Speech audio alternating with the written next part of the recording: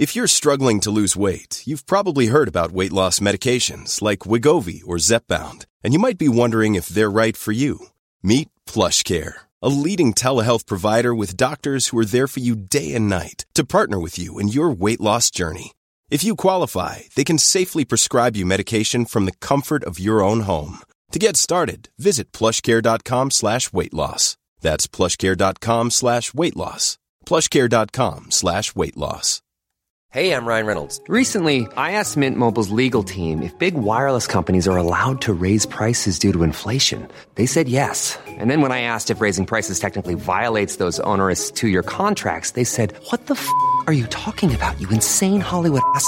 So to recap, we're cutting the price of Mint Unlimited from $30 a month to just $15 a month. Give it a try at mintmobile.com/switch. $45 up front for 3 months plus taxes and fees. Promo rate for new customers for limited time. Unlimited more than 40 gigabytes per month. Slows full terms at mintmobile.com. Hej allihopa och varmt välkomna till ett nytt avsnitt av Norrlandspäron. Hoppas att ni har en helt fantastisk dag när ni lyssnar på det här avsnittet. Efter förra veckans avsnitt så var det ju en hel drös med recensioner och betyg som ramlade in på olika ställen. Så jag vill bara säga tusen tack till alla er som tog er tid att berätta för mig och för världen om vad ni faktiskt tycker om Norrlandspäron. Tack! Tack. Verkligen. Jättetack. Har ni inte gjort det så skulle jag fortfarande bli jätteglad om ni tar er tid och gör det. Och dessutom så måste jag ju slå ett slag för Norrlandspäron Facebookgruppen som vi har. Just nu är det mest jag som skriver tråkiga inlägg om när det kommer nya avsnitt. Men det kan ju också vara bra att hålla koll på. Men annars så är den ju faktiskt till för att ni som föräldrar också ska kunna bolla tankar och funderingar som man har kring föräldralivet. Kanske hitta andra som sitter i samma situation som er själva så att man slipper känna sig så himla ensam. Så följer ni inte den gruppen, gå in där direkt på Facebook, Norrlandspäron och hitta den bästa gruppen som finns. Nu ska vi hoppa in på veckans avsnitt och den här veckan så ska jag träffa Robert Karlstrand. Robert och hans fru har haft en tuff period innan de lyckades få barn.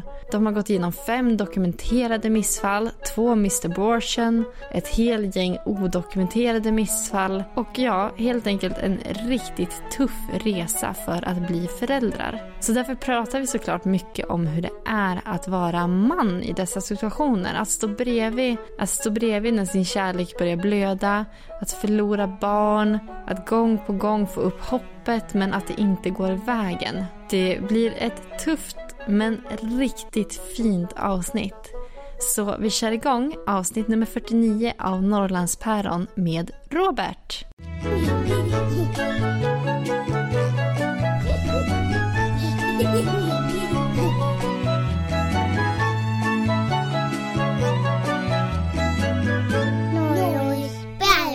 Hej Robert! Hej Jenny! Välkommen till Norrlandspäron! Tack så mycket!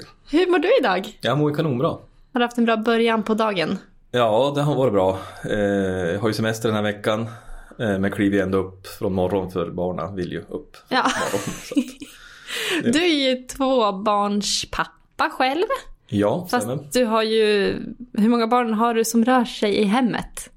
Jag har 3 barn som rör sig hela tiden i hemmet. Den har vi en helg i månaden har vi 2 tjejer till, för vi är stödfamilj 2 tjejer. Så att när det är fullt hus, då är det fullt hus. Ja. Gud vad mysigt. Ja, det är det. Berätta, vad heter de som rör sig där hemma hela tiden? Ja, om vi börjar med äldsta pojken så heter han Elias. Han är 14 år. Och han fanns med Marie när jag träffade henne 2008.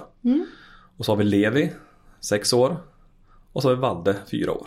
Här och så har vi Marie, min fru också. Ja, hon är med också. Hon är med också. Du och Marie träffades 2008. Ja. Var det för kärlek vid första ögonkastet? Ja, det var ju en sån här liten historia. Jag hade skaffat en ny lägenhet på Storgatan som jag skulle flytta in i. Jag hade en liten lägenhet på torg och hade levt ett sån här ungkarlsliv bra många år. Och hade väl tröttnat och behövde någonting nytt. Så jag hämtade nycklarna till lägenheten på Storgatan. Gick ut på balkongen och tittade. Och på balkongen snett över gatan eller snett över gården så stod det en kompis till mig tillsammans med en tjej. Och så vinkade jag till henne och sa, men hej, kom hit och kolla hur jag ska bo. Och den här kompisens kompis, det var Marie.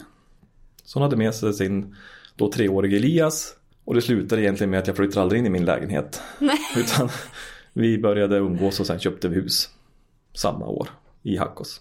Så vi träffades för första gången i juni 2008 och i september, oktober 2008 då flyttade vi till hus i Hackås. Hur var det att bli bonuspappa? Ja, men från ungkarlslivet till att bli pappa? Ja, men med Marie så var det fullt naturligt. För Marie är en sån här fantastisk person som bara allting blir så naturligt. Så visst var det en omställning. Det var det, men det gick bara bra. Det var lätt. Kände du att det var Marie som du ville skaffa barn med? Ja, alltså fram tills dess så har jag egentligen aldrig haft tankar på att skaffa barn. För det har varit så mycket annat. Jag har jobbat och det har varit kompisar och det har varit flöjande hit och dit. Men att landa med Marie i ett hus i Hackås, då blev allting så naturligt. Då skulle det vara flera barn. Och det bara skulle vara. Började ni prata om barn snabbt? Ja, men det var väl lite grann det också som gjorde att vi bestämde oss att flytta. För skulle det vara jag, Marie och Elias, då skulle vi kunna hitta en okej lägenhet i stan eller en radhus eller liknande. Men det skulle vara fler barn. Och då behöver vi någonting större. Och då flyttar vi till ett hus direkt. Och då kändes det som att Hackås, det är ändå lagom långt från stan. Det är inte svinlångt att åka in. Så då tog vi impulsköpte ett hus där helt enkelt. Så himla häftigt. Och nu har ni bott där? Ja, vi har bott där sedan dess. När började ni försöka skaffa barn då, på riktigt? Ja, det var väl nästan direkt. Det var väl inte så att vi sa att nu ska vi ha barn. Nu ska vi köra på och skaffa barn här. Men det var väl mer att blir det barn så blir det barn och det blir bara kul. Så det var väl egentligen direkt. Vi hade tankarna inställd på det. Och sen så har vi en historia kring det. Ja. Med en hel del missfall och så. För du skrev till mig att mellan november 2008 och fram till juni 2010 så har ni gått igenom 5 dokumenterade missfall. Och 2 missed abortion och några odokumenterade missfall. Ja, några väldigt tidiga som inte finns dokumenterade. Ja. Kommer du ihåg första gången ni plussade? Nej, alltså jag har ju så dålig koll på datum och tider och sånt här så att det har jag inte, utan jag har ju några starka minnen och det är ju från 2010 då vi plussade i april, i början av april plussade vi och bestämde då, eftersom vi har haft några missfall så bestämde vi att vi väntar tills vi känner oss hyfsat säkra med att berätta för någon liksom.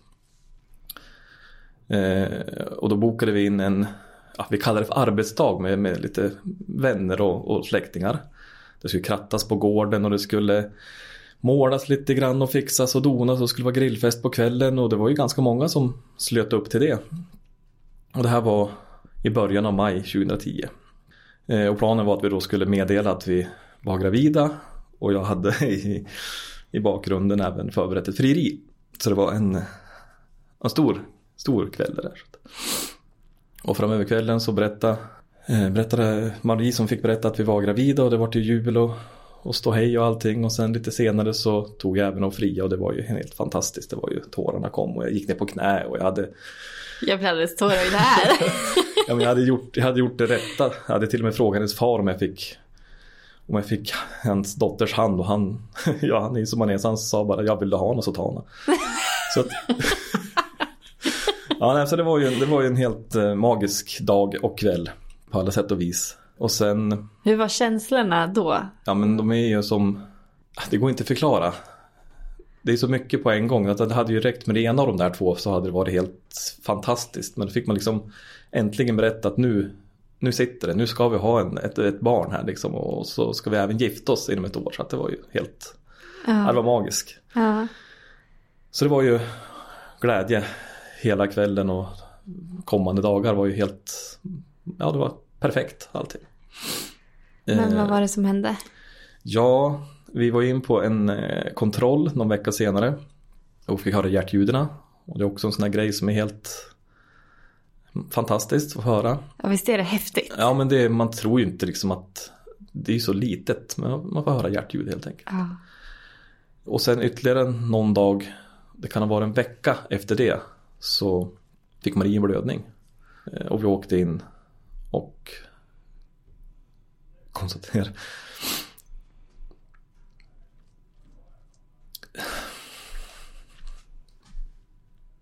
Och då var fostret dött.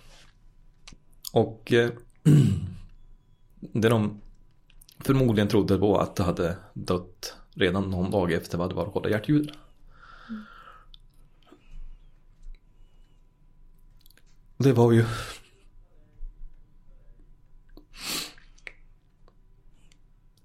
rent ut sagt ett jävligt nederlag. Och man gav väl upp lite grann helt enkelt då. Man kände att hade vi haft en hel del missfall och vi hade som äntligen kommer, nu sitter det, nu blir det bra här, nu kör vi liksom. Och så kommer det här. Och liksom, ja, man tappar lite grann liksom där, men nu får det vara bra. Och det blev ju som ingen, trots alla missfall vi haft, dokumenterade som odokumenterade, och den här då, de missed abortion som det kallas, så gjordes ingen utredning, eftersom är man överviktig som Marie var då är det det beror på. Det görs en utredning, och det tycker jag är jättemärkligt, men så är det ju. Så det blev en liten jobbig tid. Blev inskriven för skrapning och så, och det var ju inte heller någon trevlig upplevelse på något sätt. Men vi tog oss ju vidare därifrån också.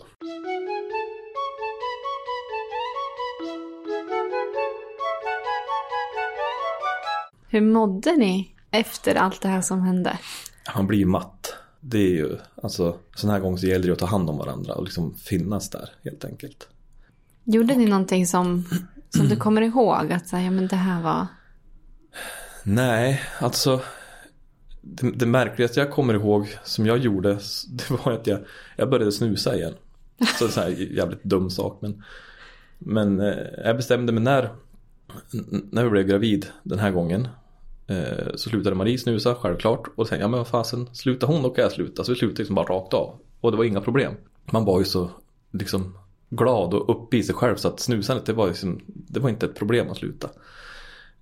Men efter, jag gick alltså direkt ner på kiosken på sjukhuset och köpte en dosa snus, och det måste jag ha. Det var en jättekorkad dum sak, och sen dess har jag inte slutat snusa en gång, kan jag säga, för det var men jag vet inte vad vi gjorde för att ta oss igenom det, för att komma vidare, men vi liksom bara vi fanns för varandra.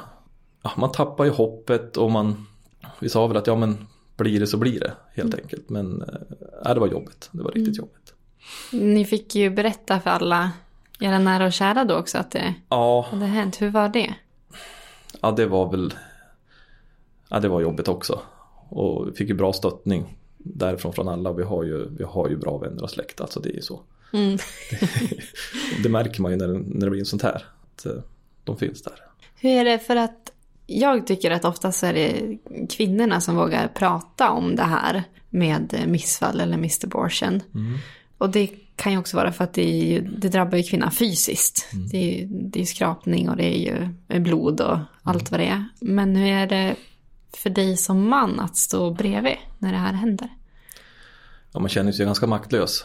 Det är ju, man känner ju att man tillför egentligen ingenting. Men att bara vara där tror jag tillför rätt mycket. Men det är ju kvinnan som tar allt.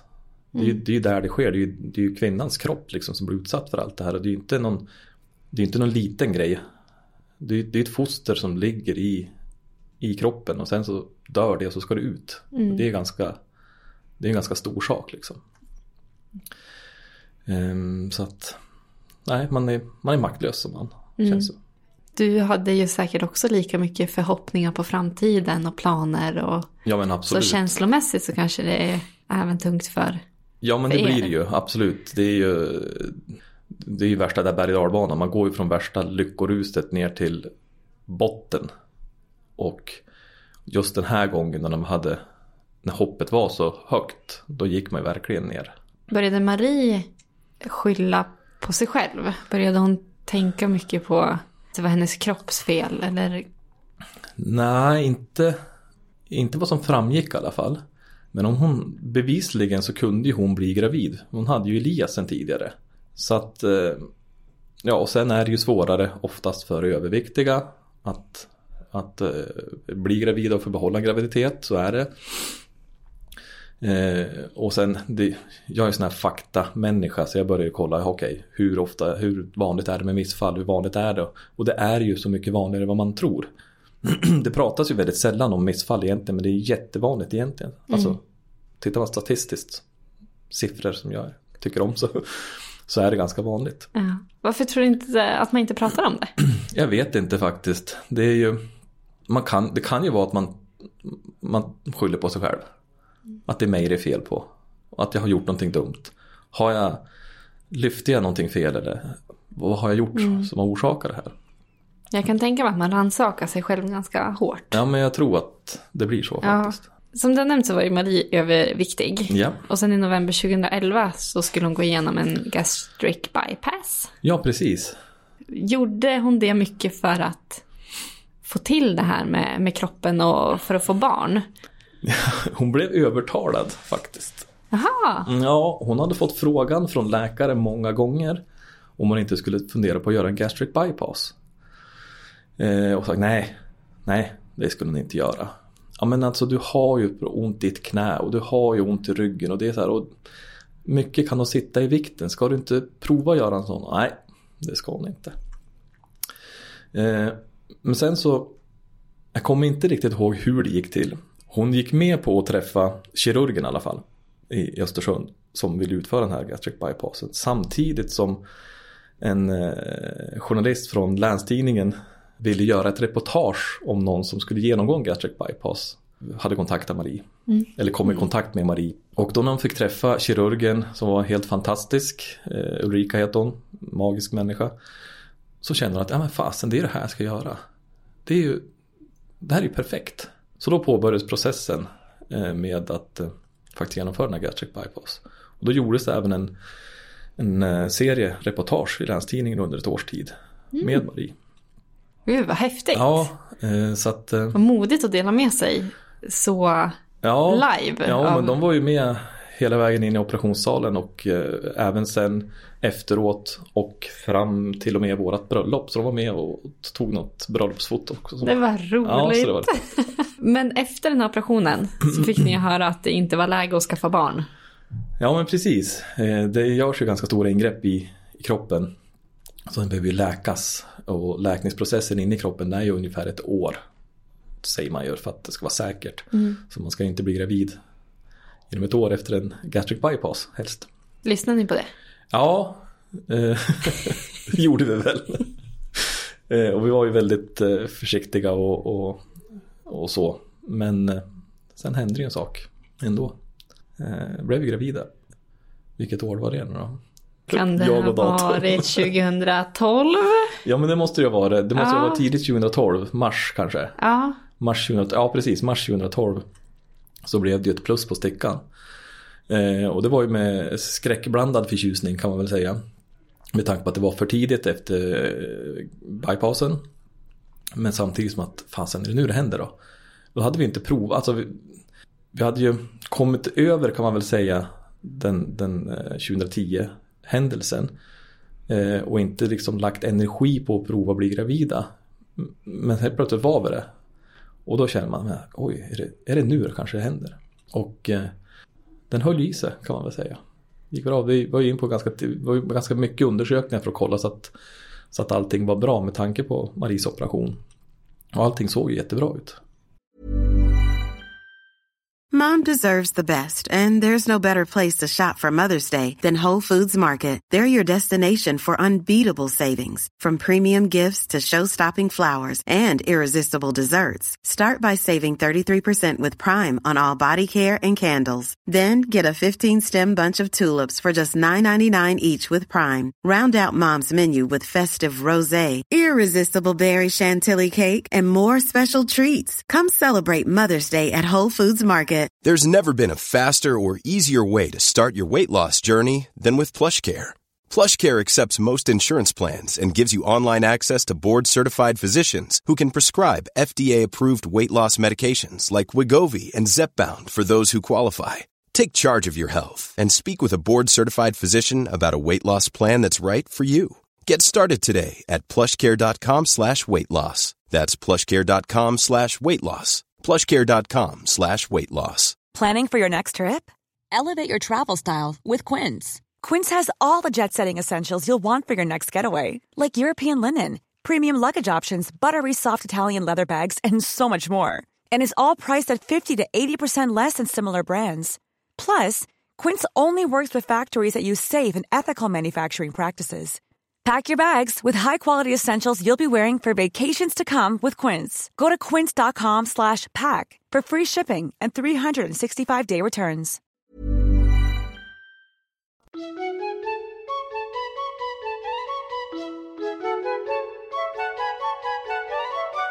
Men med tanke på allt ni hade gått igenom innan, vågade ni börja tro på att nu ska det gå vägen? Ja, men det är någonting som händer ändå.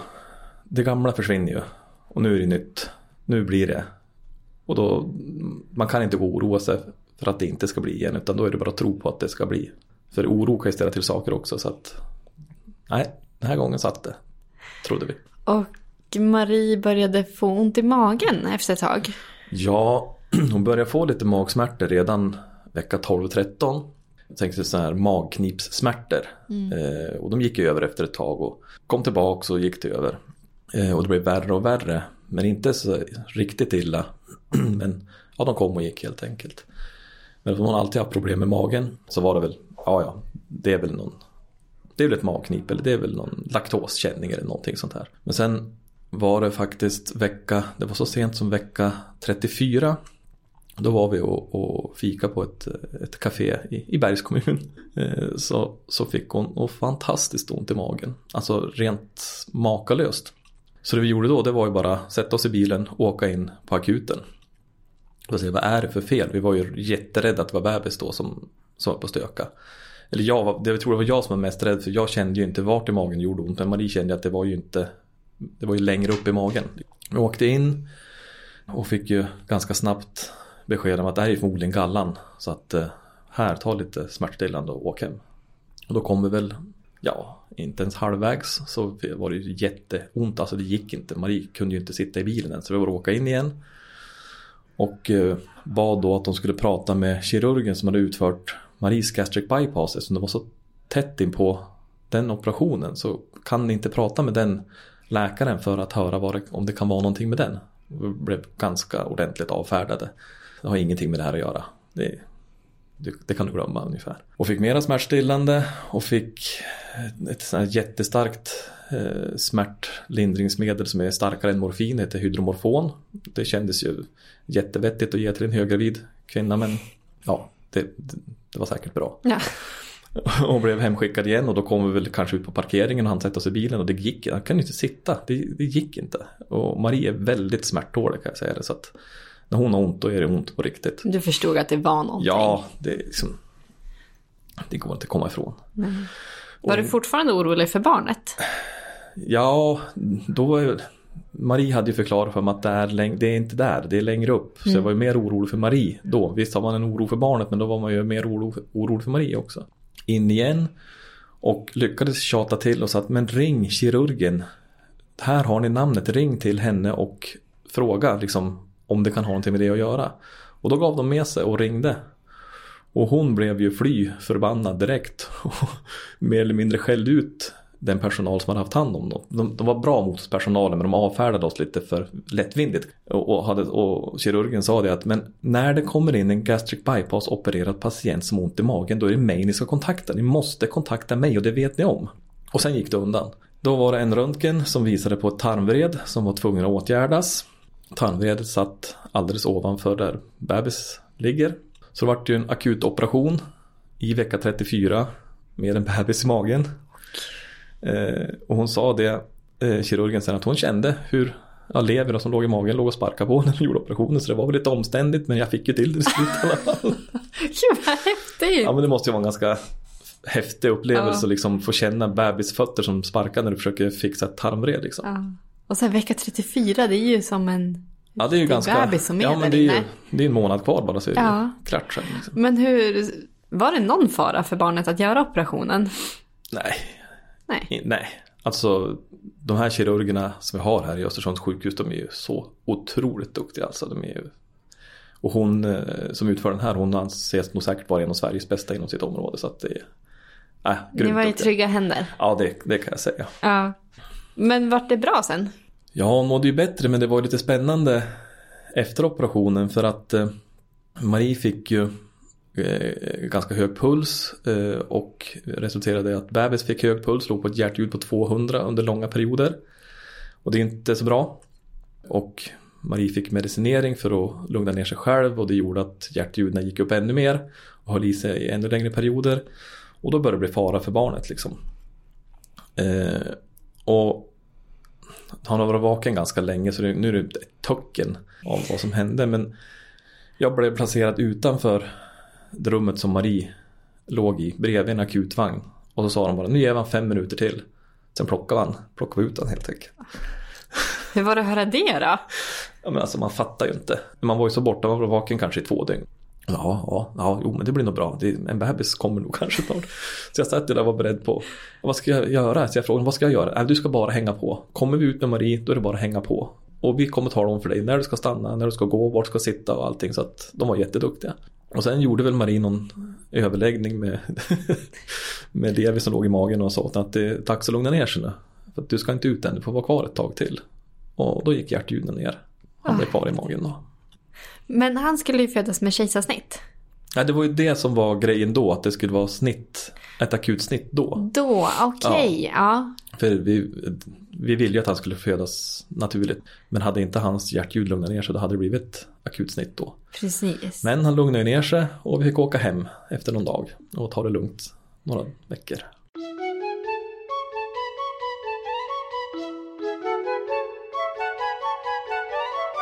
Började ni känna er redo för att bli föräldrar?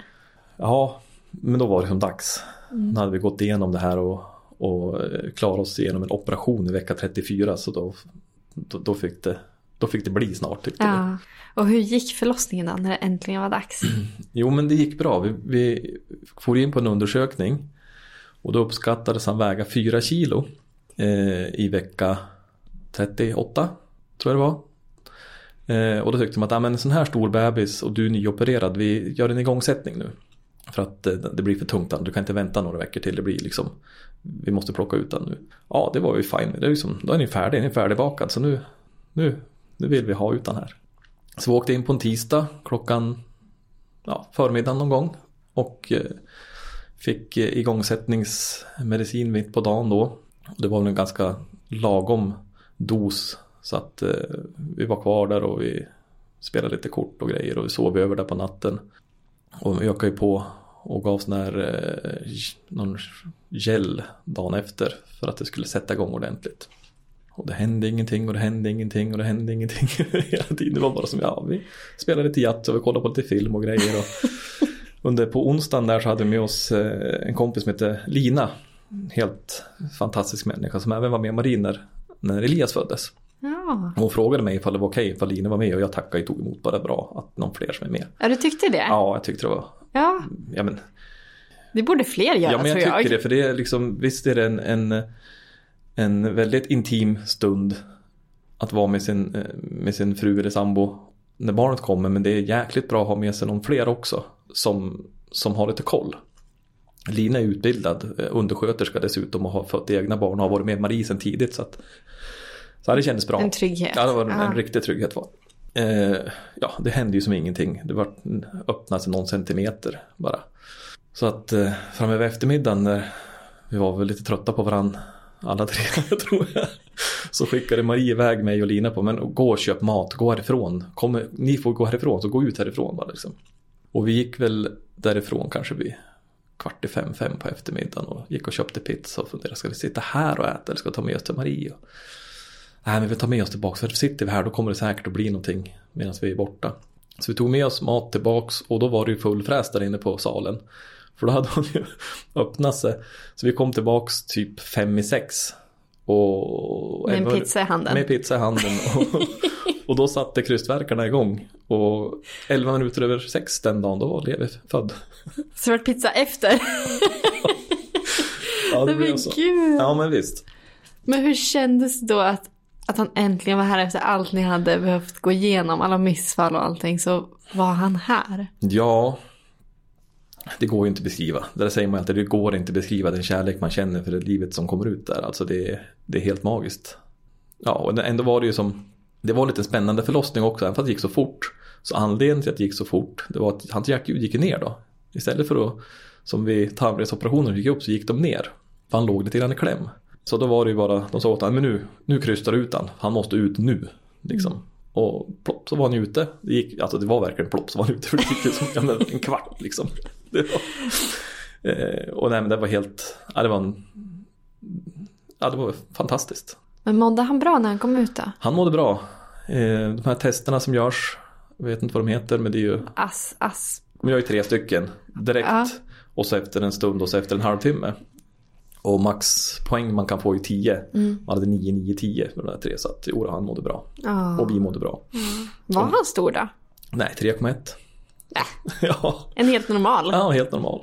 Nej, så vi mådde bra allihop, och Marie är ju som Marie är, jättepigg. Alltså så, hon mår ju så jättebra under en graviditet normalt sett då. Och även efter en förlossning, så hon var ju uppe och gick, hon skulle kunna åka hem direkt nu var det klart liksom. Men vi var ju kvar till dagen efter i alla fall. Men mådde ju fantastiskt. Det var ju en magisk tid. Åh gud vad häftigt. Sen fick ni åka hem och börja livet med Levi. Precis. Kände ni att ni ville få syskon någon gång i framtiden? Det var väl inte det första man tänkte på just då. Men jag öppnade för det. Fler barn skulle det ju vara. Sen är det väl inte det första man planerar efter en förlossning. Men Nej, vill vila lite. Ja, precis. Men 2014 så var det dags för syskon i alla fall. Ja, men det blev det. Och det var ju lika lite som Levi var ju inte planerad, eftersom vi inte egentligen fick eller borde bli gravida redan efter så kort tid efter gastric bypass. Så jag kommer ihåg hur jag fick veta att vi var gravida. Jag kom hem efter jobbet en dag och det låg bara en liten present vid min tallrik vid bordet. För Marie hade lagat mat och fixat, och jag tror ungarna, eller hon och Elias, de kanske redan ätit, för jag kom hem lite sent.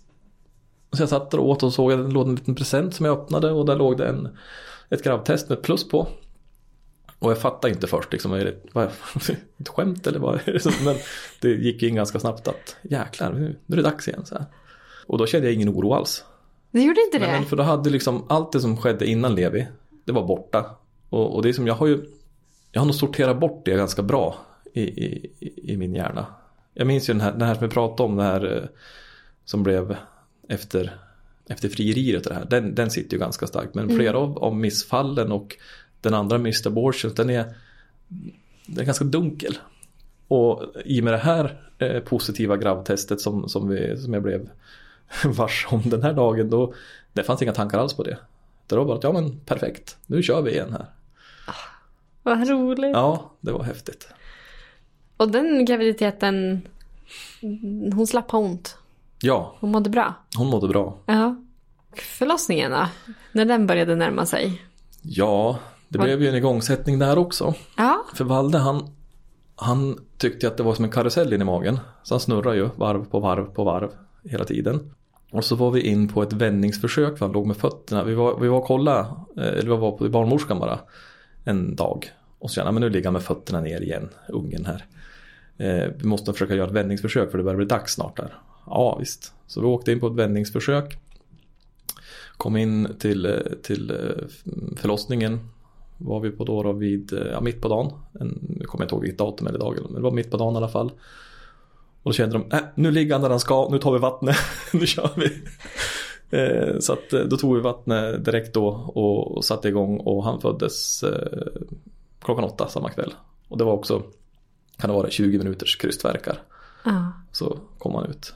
Det låter väldigt snabbt och smärtfritt. Jo, men föda barn är hon som expert på, Marie. Ja. Hennes grej liksom. Men det var också en sån här märklig, en sak som jag funderade mycket på. Det var ju som att den kärlek man kände för Levi när han föddes, det var ju som, då tömde man ju kroppen på all kärlek. Det är som, det kan inte finnas mer. Och ändå när det kom en till så fanns det lika mycket till.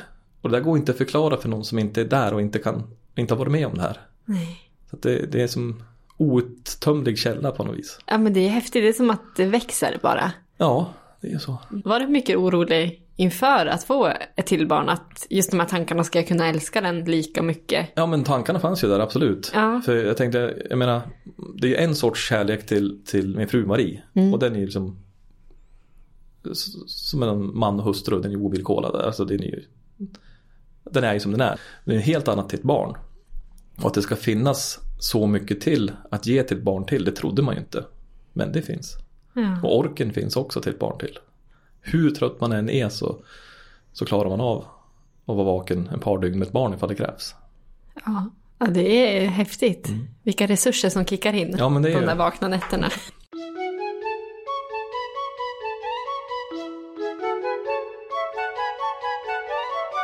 Men och hur mådde Valde när han föddes? Valde mådde bra när han föddes.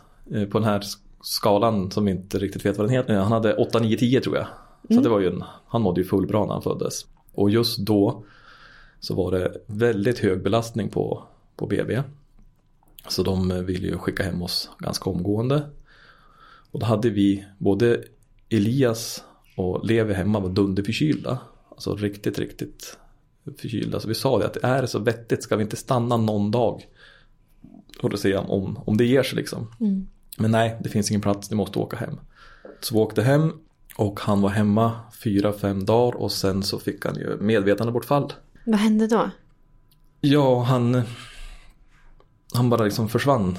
Fick ingen kontakt med Valde överhuvudtaget. Det var som, han blev medvetslös. Och jag var inte så rationell då. Jag fick någon slags låsning så att jag visste inte vad jag skulle göra. Marie var ju mer liksom chop, nu åker jag. Och då hade vi en bilstol fram åt honom. Hon satte sig i bilen. Hon sa bara, du stannar hemma med Elias och Levi. Jag åker in. Satt han i stolen och nöp han och liksom nästan slog han och höll han vid liv på vägen till akuten. Och han var ju väldigt illa däran när vi kom in. Och hade fått RS-virus. Och förmodligen då av att komma hem till syskon som var förkylda. För det är ju alltså vi har ju också RS-virus, men det är en förkylning för oss. Är man bara några år gammal så klarar man av det utan problem. Men ett spädbarn är ju mycket känsligare. Kommer du ihåg, vad tänkte du när du var kvar hemma när det här hände? Man var ju orolig till max. Alltså jag ville ju ringa Marie gång på gång för att höra hur mår han. Men samtidigt så kunde jag inte störa henne när hon körde bil. Nej. Så att första timmen, 1,5 innan jag hörde någonting ifrån henne, det var ju, det var ett riktigt mörker. Man gick bara och vanka av och an. Som tur var så var både Lev och Elias var ju lugna. De såg att jag var orolig så de höll sig liksom lugna och så. Och sen när Marie ringde och berättade att de var inskrivna i en sån här karantänrum med slussar och allting. Och att konstatera RS-virus och att han var okej nu. Då blev man lite lugnare. Och då skickade hon en bild på honom. Han var ju så pytteliten och hade ju andningsmask. Han hade dropp. Och han hade såna här plattor på bröstkorgen och magen och allting för att kolla hjärtljud. Och det var inlindad i sladdar och slangar och allting sånt där. Så fick han vara i ganska många dagar. Prova att ta bort andningsmasken någon gång, men han andas ju inte själv. Och droppet fick han ju ha för att han var ju också en normal tung bebis när han föddes, 3, någonting. Men under den här veckan så gick jag ner till att bli en liten pytte bebis bara. Ja. Det enda han fick i sig var ju droppen helt enkelt. Och var inlagd i 10 dagar. Hur var det att få den bilden på sitt barn? Nej. Har man aldrig varit maktlös förut? Alltså jag har ju sagt maktlös förut i det här avsnittet. Men där var det liksom, vad ska jag göra? Jag kan inte göra någonting. Nej. Fast ingenting man kunde göra åt det där. Någon dag fick jag ju komma in och hälsa på. Och liksom känna på honom. Men det var ju, han bara låg där. Knappt kontaktbar. Fullt med slangar och sladdar runt hela kroppen. Så det var otroligt jobbigt. Han du tänka tanken att han inte skulle få komma hem? Ja.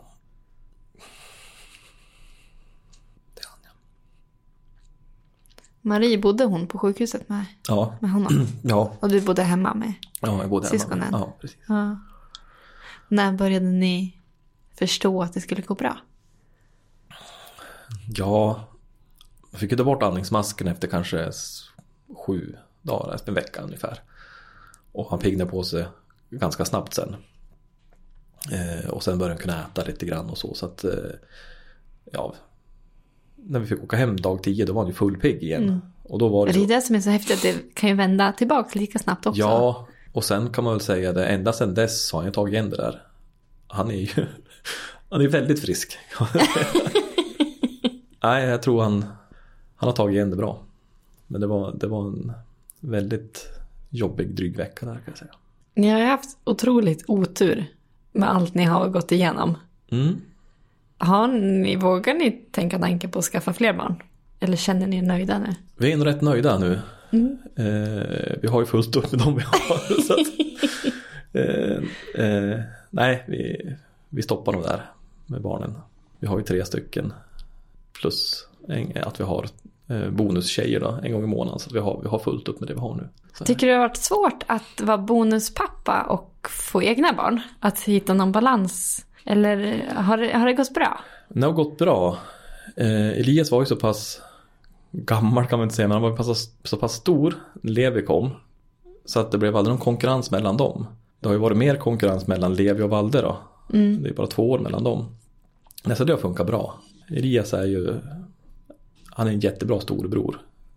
Och har verkligen, han tycker om sina små syskon och tar hand om dem och leker gärna med dem. Han har gjort sen alltid liksom. Och fortfarande, även fast han är 14 år och ska vara en liten tuff tonåring, så är han gärna och leker med sina småsyskon ifall de vill det. Ja. Så att han är fantastisk. Gud, vad fint. Vad är den största utmaningen med att vara bonuspappa? Nej, jag kan inte säga att det var en så stor utmaning, för att ända fram tills nyss så har inte hans biologiska pappa funnits för honom. Riktigt. Det är nu på slutet, senaste åren, som de har börjat haft kontakt. Så att han har haft mig som sin enda pappa. Nu tycker jag det är grymt roligt att han börjar få kontakt med sin biologiska pappa också. För att jag känner inte han heller, men han verkar vara en helt makalös person han också. De är otroligt lika varann.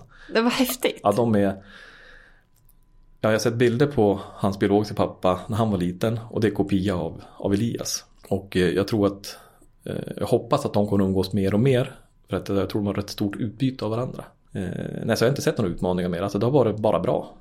Jag tror att det var bra att det var just han och Maria träffade. För att då fick jag ju chansen att prova på att vara pappa innan jag blev biologisk pappa, så att säga. Som du sa, så är det ju säkert massa som går igenom det här med missfall eller missabortion som ni har gått igenom. Finns det någonting som du önskar att någon hade sagt till dig just i de här mörkaste stunderna när det var som tyngst? Ja, jag vet inte. Alltså, det vet inte om det finns så mycket att säga.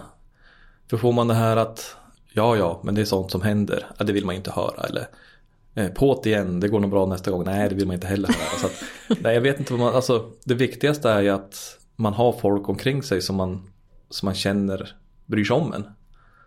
Sen så tror jag inte det finns någonting man vill höra. Eller jag kände inte att det var någonting speciellt jag ville höra, utan bara att det fanns folk runt omkring en. Släkt och vänner som ställde upp. Fanns det något som de gjorde som du kände var så här, det här var skönt? Nej, bara att de fanns där. Det räcker liksom.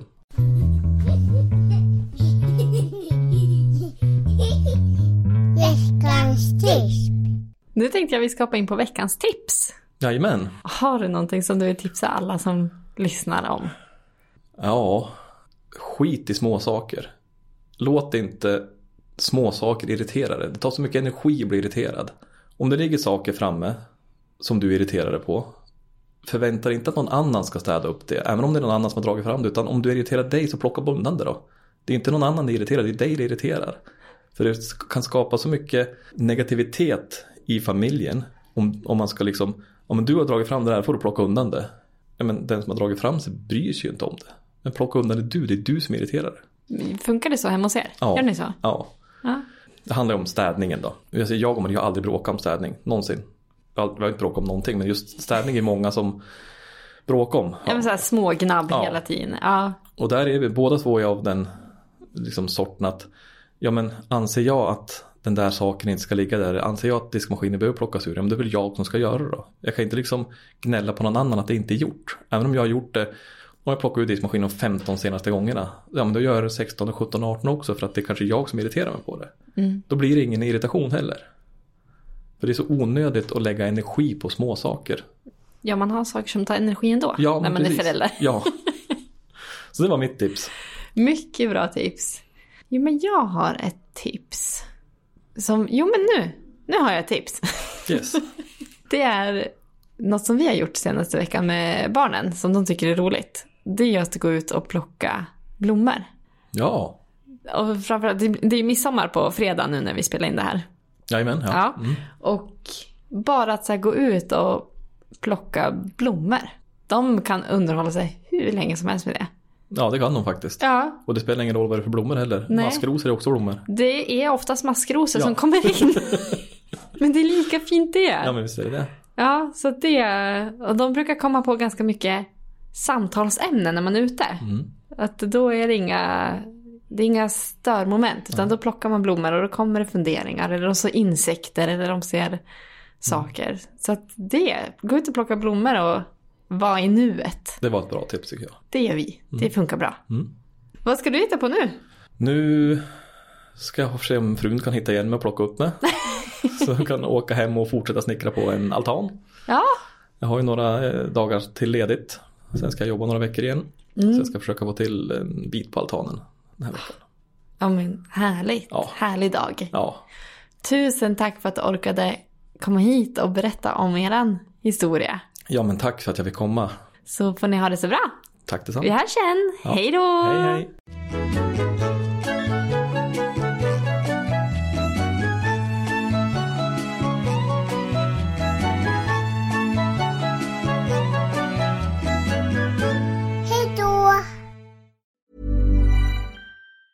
Mom deserves the best, and there's no better place to shop for Mother's Day than Whole Foods Market. They're your destination for unbeatable savings, from premium gifts to show-stopping flowers and irresistible desserts. Start by saving 33% with Prime on all body care and candles. Then get a 15-stem bunch of tulips for just $9.99 each with Prime. Round out Mom's menu with festive rosé, irresistible berry chantilly cake, and more special treats. Come celebrate Mother's Day at Whole Foods Market. Planning for your next trip? Elevate your travel style with Quince. Quince has all the jet-setting essentials you'll want for your next getaway, like European linen, premium luggage options, buttery soft Italian leather bags, and so much more. And is all priced at 50 to 80% less than similar brands. Plus, Quince only works with factories that use safe and ethical manufacturing practices. Pack your bags with high-quality essentials you'll be wearing for vacations to come with Quince. Go to quince.com/pack for free shipping and 365-day returns.